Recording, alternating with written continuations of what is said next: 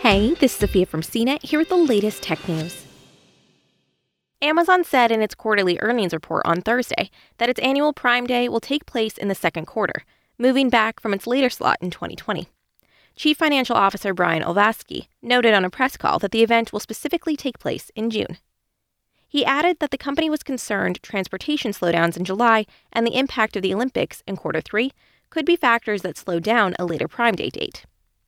Before Amazon's announcement, there were speculations the shopping event could once again take place in July. The e-commerce giant has held the event that month since Prime Day's kickoff in 2015. But last year, the coronavirus pandemic pushed the event to October. The shopping event usually lasts several days and features discounts on a range of products sold by the online retailer. Amazon typically offers big sales on its own line of gadgets in particular, such as the Amazon Echo line of smart speakers and smart home gadgets. For more of the latest tech news, visit cnet.com.